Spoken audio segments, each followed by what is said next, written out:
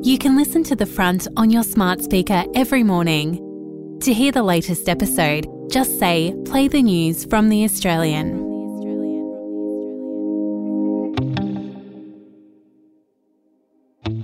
From The Australian, here's what's on the front. I'm Kristen Amiot. It's Monday, June 12. Employment and Workplace Relations Minister Tony Burke is taking a closer look at a new test that would prevent certain contractors being subject to the government's same job, same pay laws. Mr Burke agreed to review the contentious legislation following discussions with employers in the resource sector and says he's open to phasing it in over several months. Queensland will be allowed to keep a bigger slice of the GST pie from next year. It follows a deal struck by the WA government in 2018, which put a floor price on GST and guaranteed the state government could keep 70 cents of every dollar collected. Queensland Treasurer Cameron Dick says the biggest wins will come when coal is booming.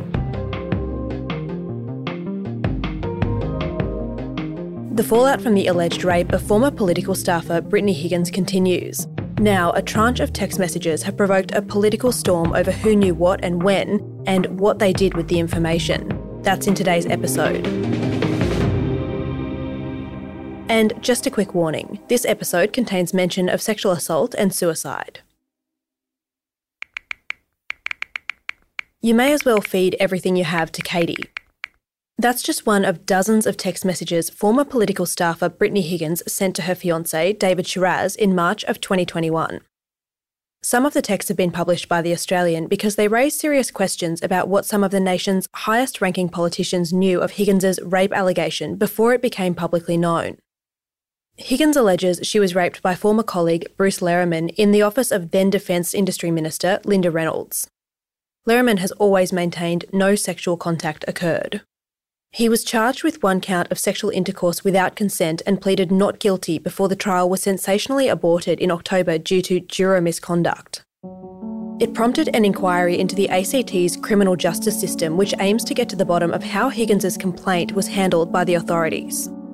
The inquiry has revealed Higgins was reluctant to hand her phone over to police during their investigation, which began 2 years after the alleged assault took place. The text messages exchanged by Higgins and Shiraz have triggered claims that the rape allegation was weaponised for political gain by the Labor government. Central to Brittany Higgins' story was her claim that the government of the day, led by Scott Morrison, regarded her rape allegation as a political problem they wanted to hush up. The allegations made by Brittany Higgins have devastated careers and lives, and not just those two people who were in the room. It's gone well beyond that, and it's touched both sides of politics. Claire Harvey is The Australian's editorial director and the regular host of The Front. We will never have a finding of fact in this case because the criminal justice system wasn't able to play out. The trial was aborted, which means Bruce Lehrmann will never get a finding of either guilty or not guilty, and Brittany Higgins also will never have a clear verdict as to what she alleges happened to her. Brittany Higgins's allegations were first revealed in February of 2021 by experienced political editor Samantha Maiden for news.com.au. Higgins then appeared on The Project on Network 10, and in preparation for that interview, a 5-hour discussion with Higgins and Shiraz was recorded. In the recording, Higgins, Shiraz, journalist Lisa Wilkinson and The Project producer Angus Llewellyn can be heard brainstorming, quote, friendly MPs who could agitate about the allegation in question time. Senior current and former politicians like Malcolm Turnbull, Tanya Plibersek, Julie Bishop and even PM Anthony Albanese were all mentioned during the session. And the text messages appear to confirm the plan to inform MPs about the public airing of Higgins's allegation was followed through. Caught in the middle of the maelstrom is Finance Minister Katie Gallagher. She was the subject of the text message you heard at the start of this segment and of several others. At the time Higgins's allegation against Lehrmann went public, she was in opposition. In June of 2021, she gave evidence to a Senate estimates hearing that nobody from the Labor Party had any knowledge of the alleged incident before the story broke. I really don't think we should be doing this here, but if you want me to do that. Yes. I was told by one of your senators 2 weeks before about what you were intending to do, with the story in my office 2 weeks before. Oh, I had no knowledge of this. No one had any knowledge. Okay. I had no knowledge of this. How dare you? But Senator Linda Reynolds remembers things differently. She says Gallagher confirmed she knew Higgins and Shiraz at a meeting held during the break of that same Senate estimates hearing, and added Shiraz told her about the plan to make Higgins's allegation public before it happened. Reynolds said Labor Senate leader Penny Wong, who was also present at the meeting, assured her no Labor MPs played a role in the allegation being made public. Gallagher now says she was aware of some of the details of the alleged incident before they became public, but says she didn't wield the information politically. So no, the answer to the question about the allegation of mislead is no, I did not mislead the Parliament. I was responding to an assertion that was being made by the Minister Reynolds at the time that we had known about this for weeks and had made a decision to weaponise it. That is not true. It was never true. I explained that to Senator Reynolds that night. She accepted that explanation. Asked if she would step down over claims she misled Parliament, Gallagher responded, "Why would I?" Her communications with Shiraz are contentious because her office is responsible for a compensation payout made to Brittany Higgins, which is believed to be in excess of $2 million. However, Gallagher's office says she doesn't decide who receives compensation. That's a job for the Attorney General. Still, Senator Reynolds says the situation bears further scrutiny. She's revealed her plan to refer it to the National Anti-Corruption Commission when it opens for business on July 1. The NACC will decide independently if it acts on that referral. It's likely this will be one of the first cases for the new anti-corruption body. That's something that was desired across Parliament. The Independents, the Teal Independents, the Greens and Labor all promised this on their way in. If it does end up going to that National Anti-Corruption Commission, it'll be a real test of the Commission's ability to get to the bottom of some really complex matters. The opposition, perhaps sensing the Albanese government's first scandal, will likely ventilate the issue during question time this week. It's also possible the coalition could push for a Senate inquiry. Whichever way it goes, this story doesn't end here. In their editorials, our bosses have been writing that these were matters that should have been left to the police and the courts, but that they were taken out of that realm and used for other purposes by people who had agendas other than just getting to the truth. Really, no one is left untainted. Senior figures on both sides of politics are accused of misleading Parliament now, which is an incredibly serious allegation. In political terms, that's death. If a minister is found to have misled Parliament, the convention is that they leave their portfolio. If it's a Prime Minister, the convention is that they can be asked to stand down, that they could lose the faith of their party room. So it's really high stakes. Two key players in Brittany Higgins' rape allegation have finally broken their silence. We'll have more on that after this short break.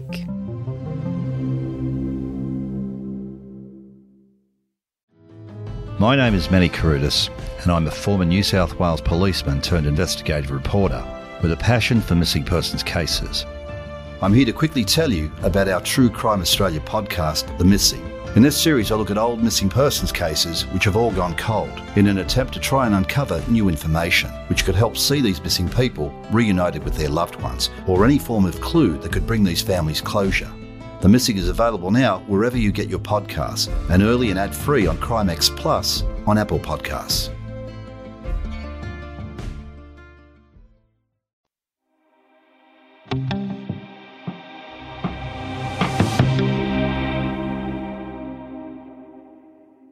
Another former political staffer caught up in the fallout of Brittany Higgins' rape allegation against Bruce Lehrmann is Fiona Brown.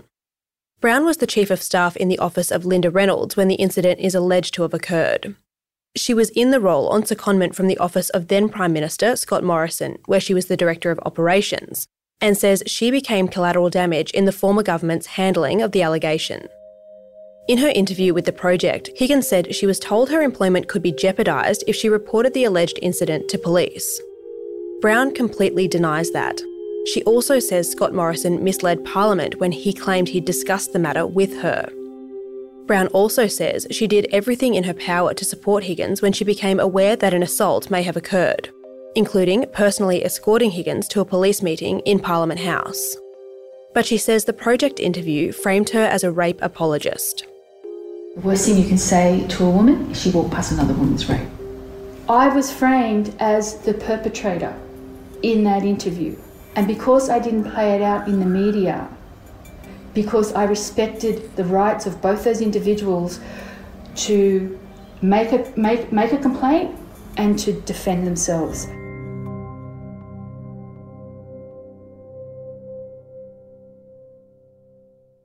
Also breaking his silence is Bruce Lehrmann.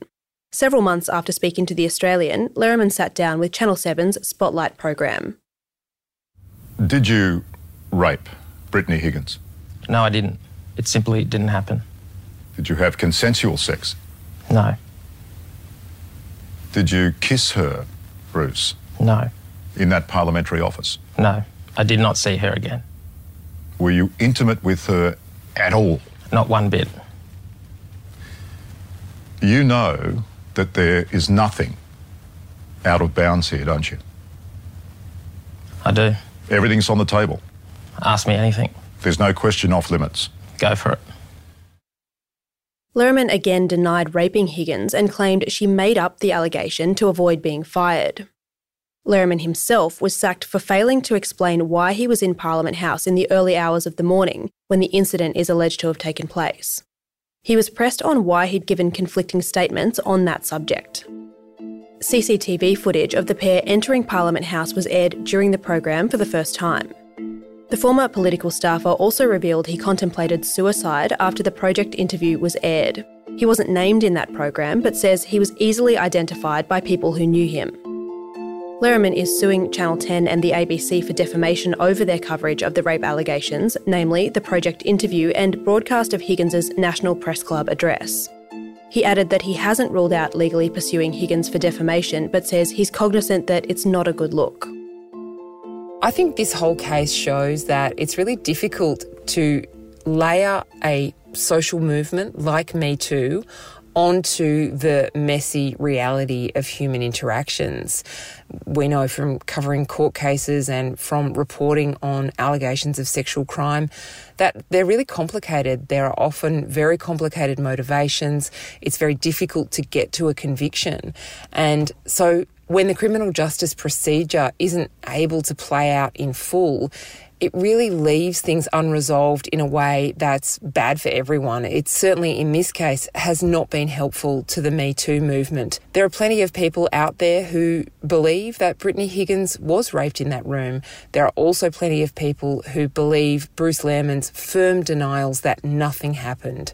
And the great tragedy is that neither of their lives will probably ever be the same again. Claire Harvey is The Australian's editorial director. The late entertainer Barry Humphries is among hundreds of Australians receiving King's Birthday honours today. Subscribers can view the full list and read about their contributions to Australian life at theaustralian.com.au.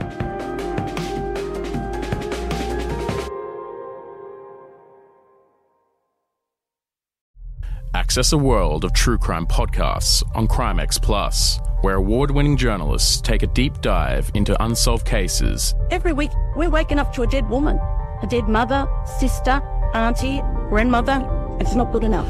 From the team that brought you The Teacher's Pet, Shadow of Doubt, and Dying Rose, unlock early, ad-free and bonus content from brand new series and flagship shows such as I Catch Killers with Gary Jubelin. One was shot in the mouth, and I thought he was dead.